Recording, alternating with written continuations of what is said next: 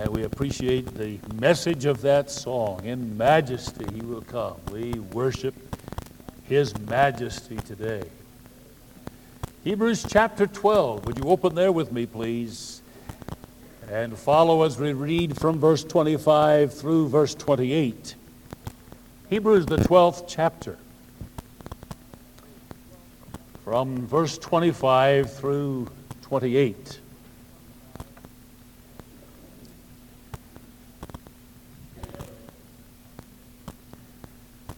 You'll notice the context is identified a bit in verse 24, to Jesus, the mediator of the new covenant, and to the blood of sprinkling that speaketh better things than that of Abel. Please note the word better, because it is the key word for all the book of Hebrews. And verse 25, see that ye refuse not him that speaketh. For if they escaped not who refused him that spake on earth, much more shall not we escape if we turn away from him that speaketh from heaven, whose voice then shook the earth. But now he hath promised, saying, yet once more, I will not shake the earth only, but also heaven. And this word, yet once more, signifieth the removing of those things that are shaken, as of the things that are made, that those things which cannot be shaken may remain. Now, verse 28 is important as well. Wherefore, we receiving a kingdom that cannot be moved, let us have grace whereby we may serve God acceptably with reverence and godly fear. For our God is a consuming fire. This small group of Hebrew Christians were going through a very difficult time. Everything was undergoing convulsion.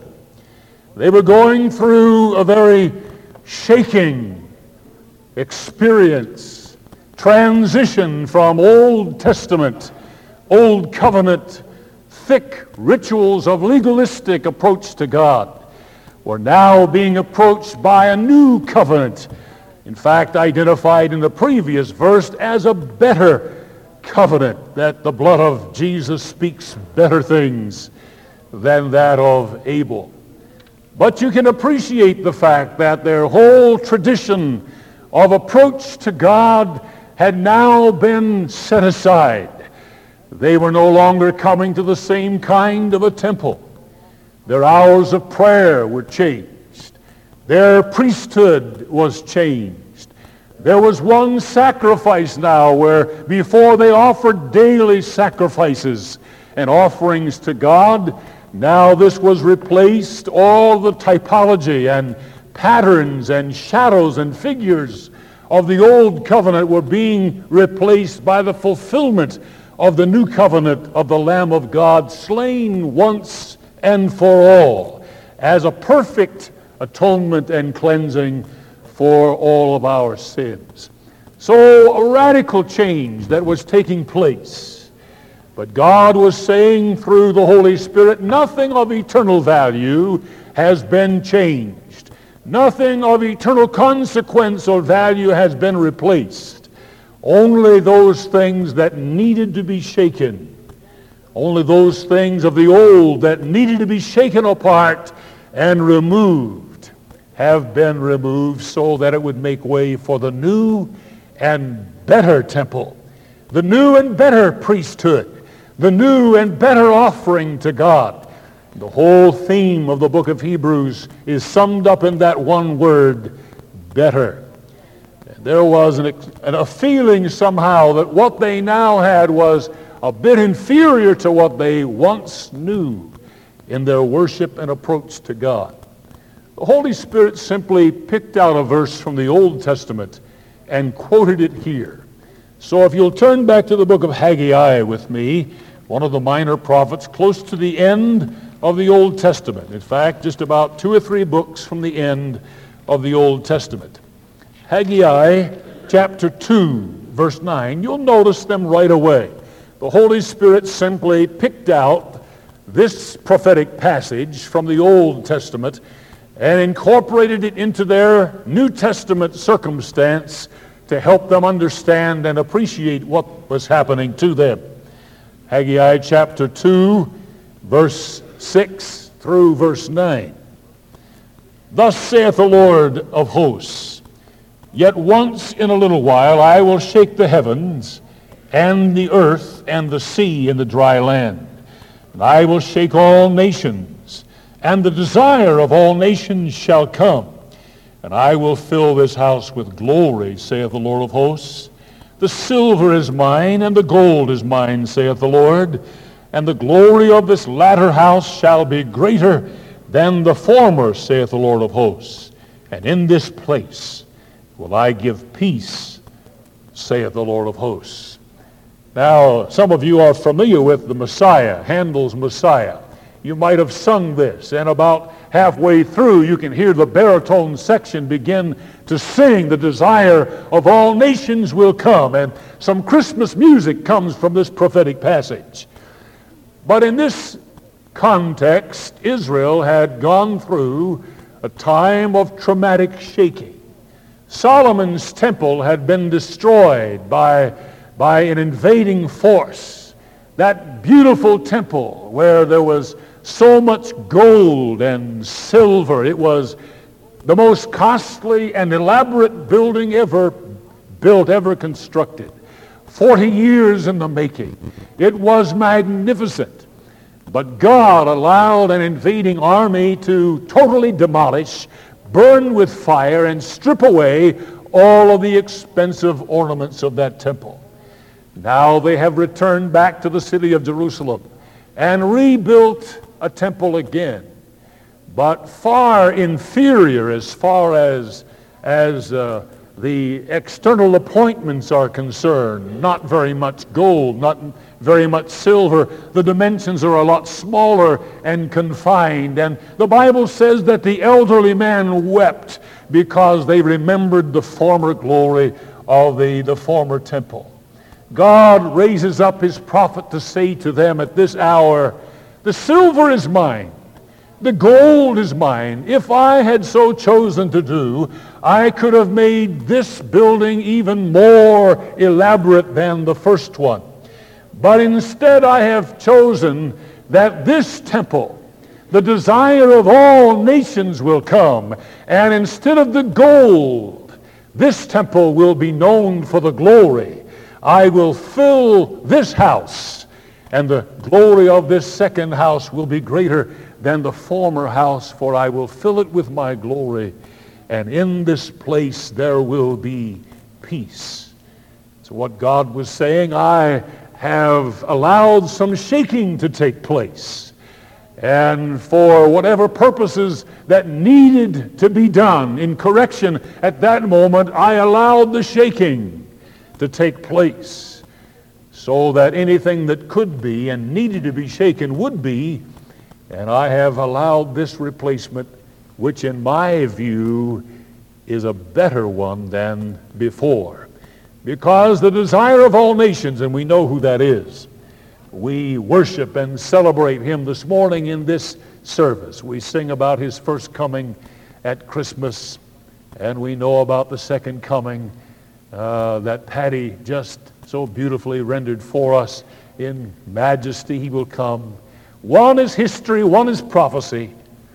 But I'm concerned this morning about the one that's present, the coming of Jesus Christ into my life personally and making his residence in me. I, as this living body, become the tabernacle and temple of the Holy Spirit. Because if that doesn't happen, friend, if Jesus has not come presently to live in my heart and my life, the historical coming of Jesus and the prophetical coming of Jesus doesn't mean a thing.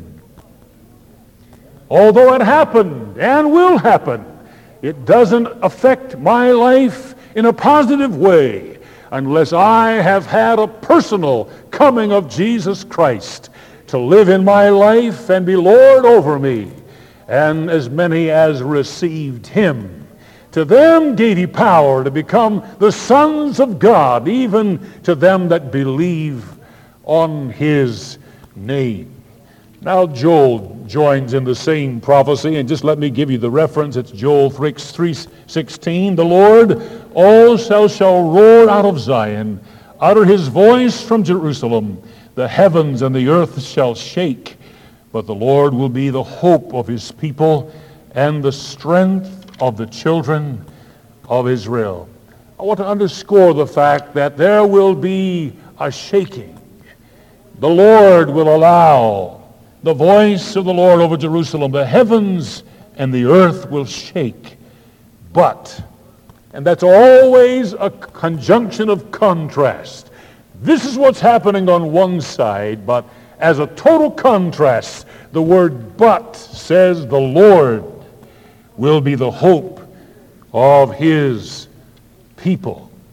Now you need to go back with me to the book of Hebrews and to the text that we read to you just a moment ago.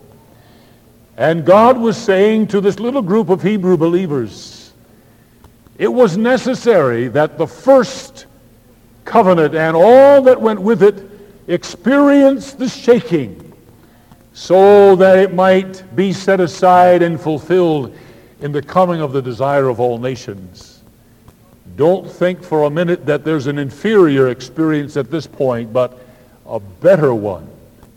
A better one. What was inferior now has been set aside in preference of the superior one. Better indeed. Now let's look at this in reference to our personal life and experience. God, in his providence and in his care over us, allows the same thing that he has demonstrated in the national life of Israel and in the life of the church to be an illustration of what takes place also in the life of an individual. And I want you to see it through that particular context.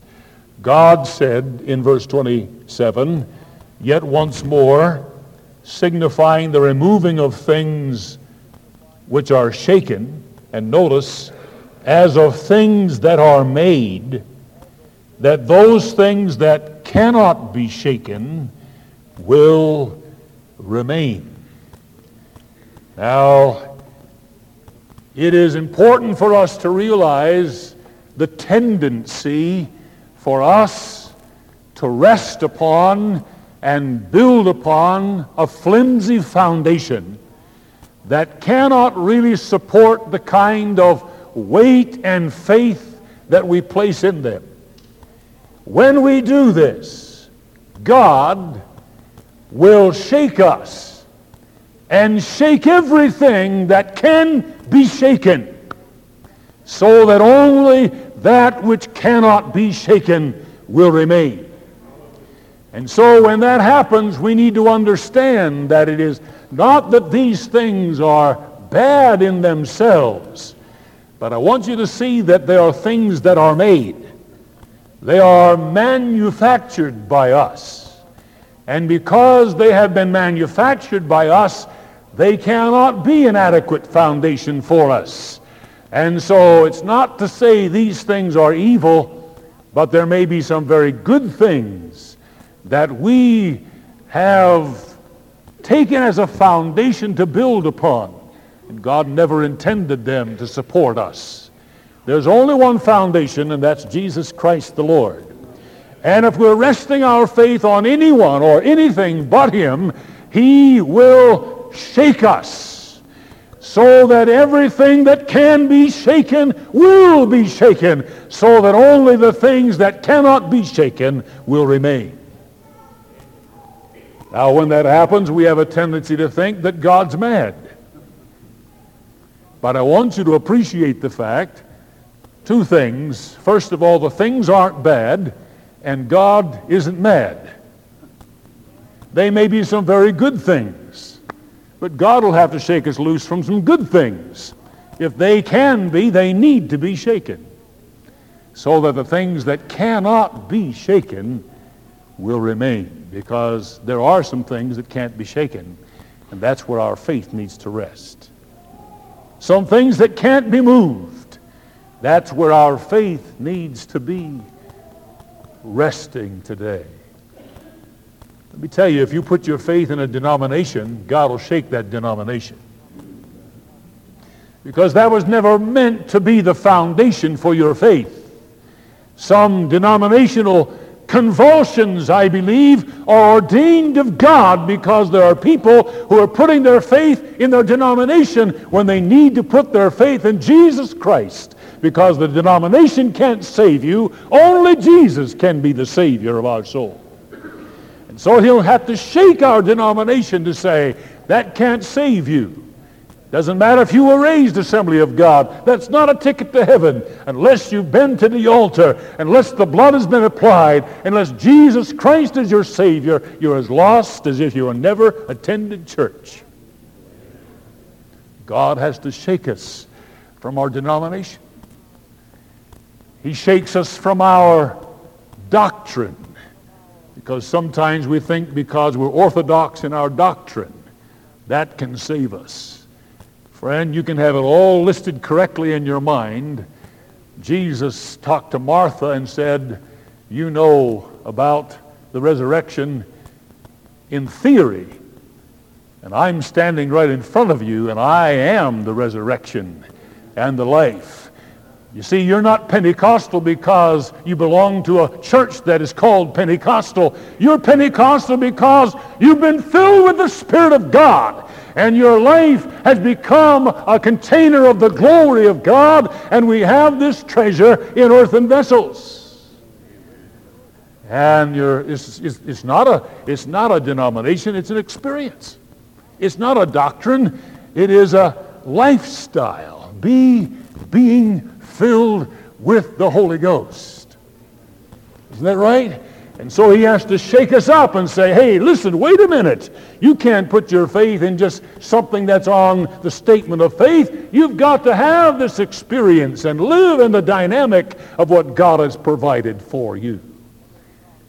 You can rest on deeds, good deeds. And as wonderful as they are, you need to hear the Apostle Paul say, not by works of righteousness which I have done, but by his mercy and by his grace. You see, it doesn't matter how many there are, how great they are, we are not saved by works, but by grace through faith. Not of works, lest any man should boast. You see, I'm persuaded this morning if we put our faith in anything but Jesus Christ, he needs to shake us up.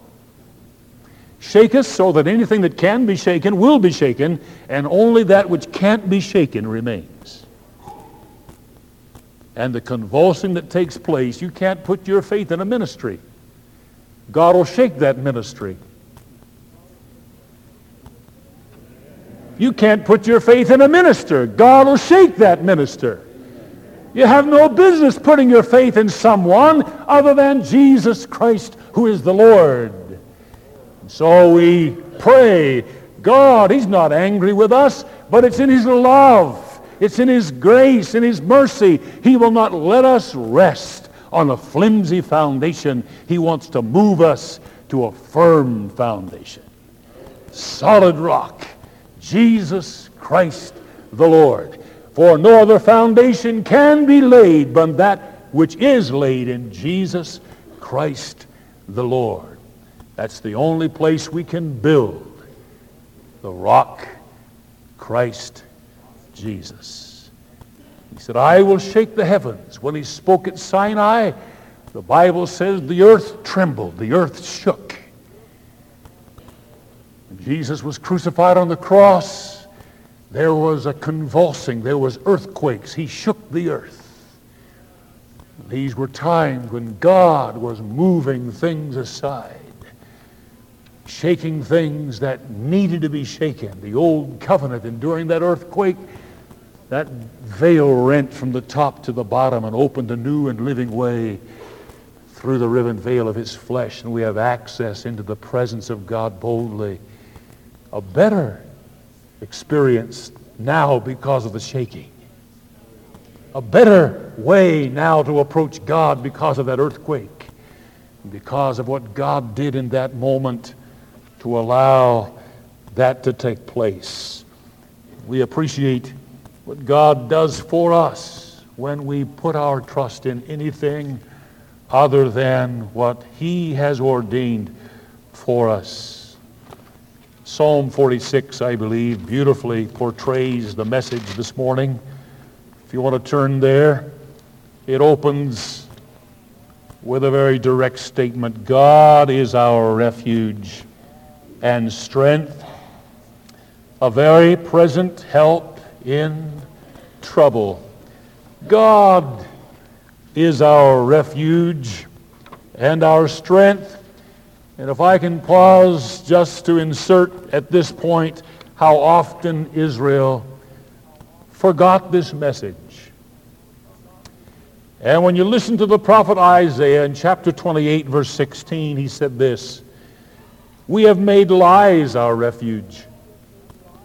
We have, under falsehood, we have hid ourselves.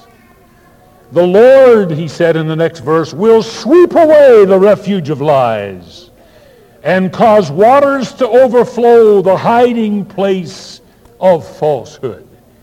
The God is our refuge and our strength. Isaiah saw through the eyes of the Lord that his people of that day had made lies their refuge and falsehood their place of hiding. But the Lord, he said, will shake you up.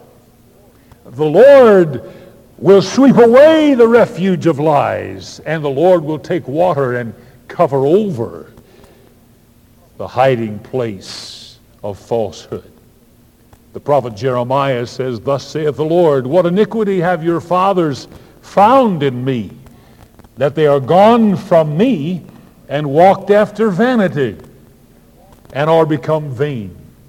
You see, if we walk after vanity, we become vain. We become like the God we serve. God's complaint through Jeremiah was, "They have left me."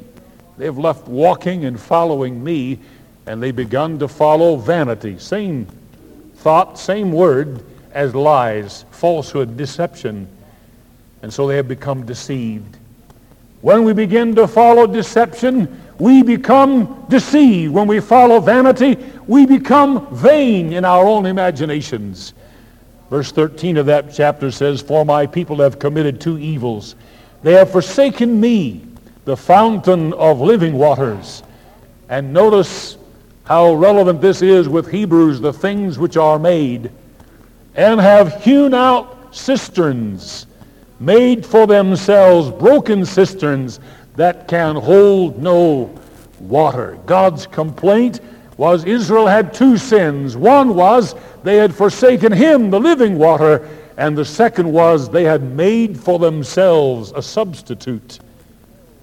And God had to shake Israel so that He would remove those things from their lives that could be shaken, so that they would be moved onto the firm foundation, come back to the fountain of living water, where true satisfaction is. God loves us too much to let us follow a refuge of lies.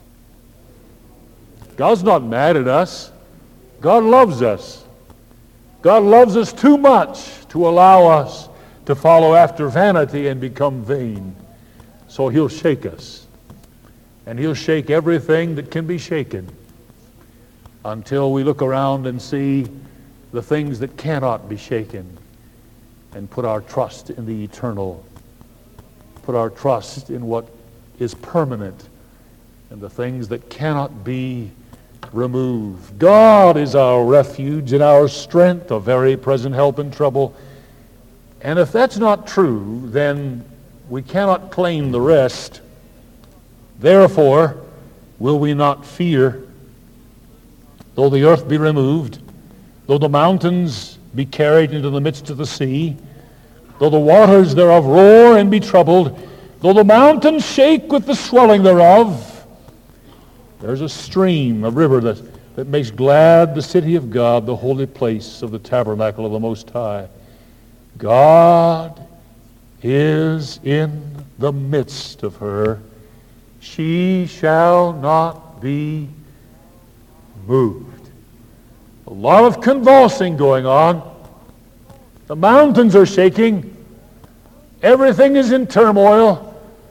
Everything's shook up. But the one who claims God as their refuge and their strength does not need to fear and will not be moved. Isn't that tremendous? The heathen raged, the kingdoms were moved. We see the convulsions of nations all around the world today. The kingdoms were moved. He utters his voice. The earth melted. The Lord of hosts is with us.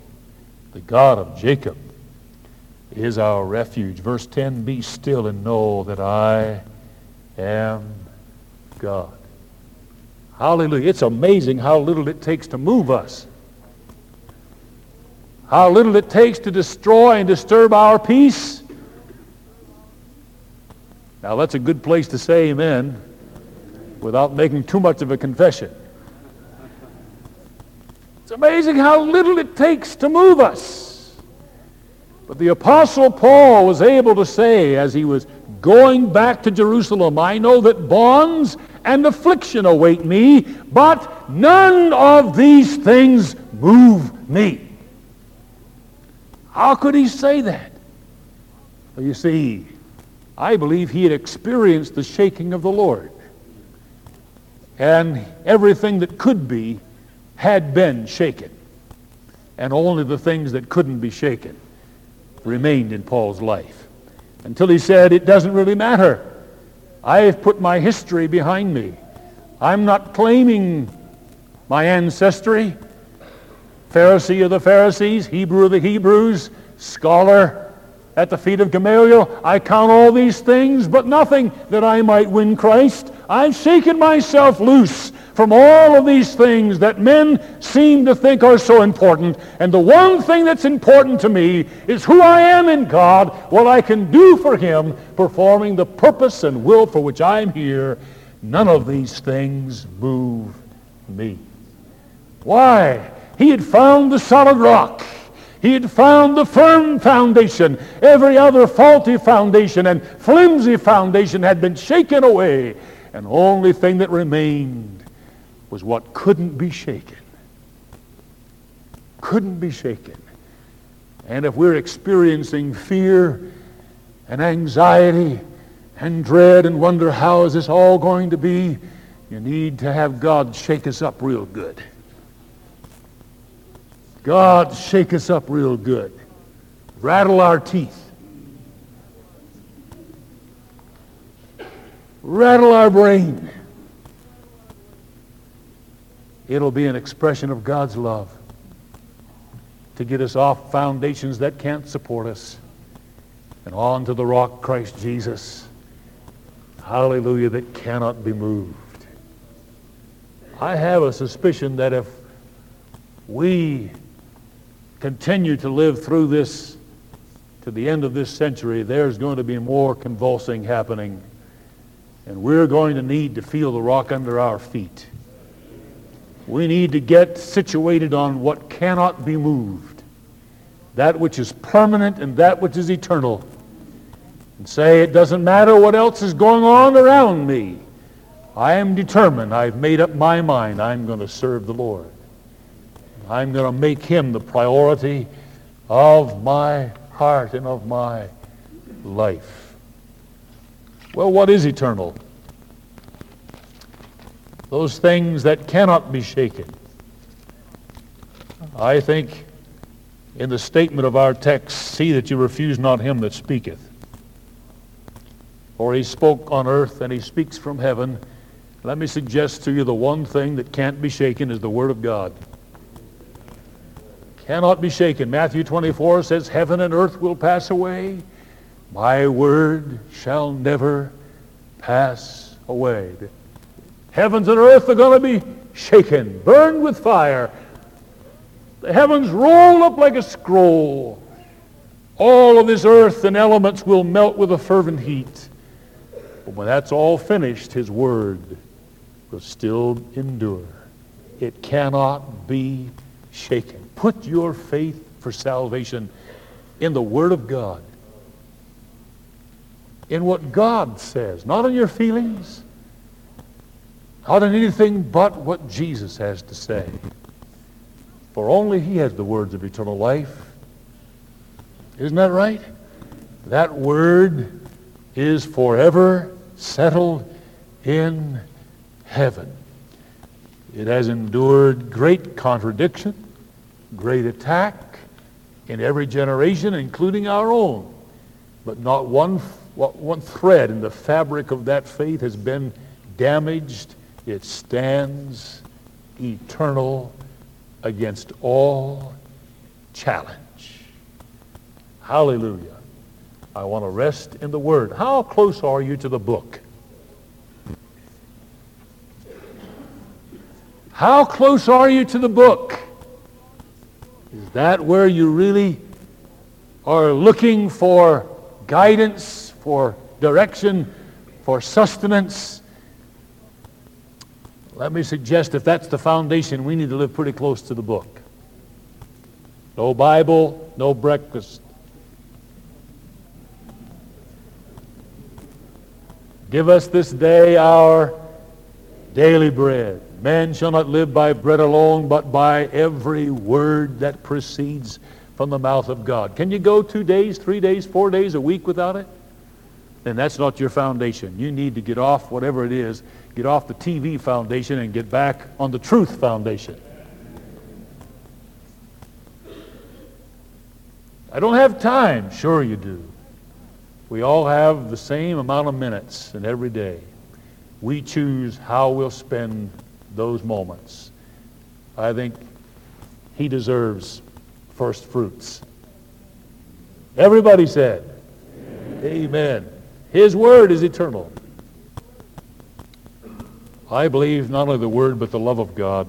Verse 5, let your conversation be without covetousness, and let us be content with such things as we have. For He hath said, I will never leave thee, nor forsake thee.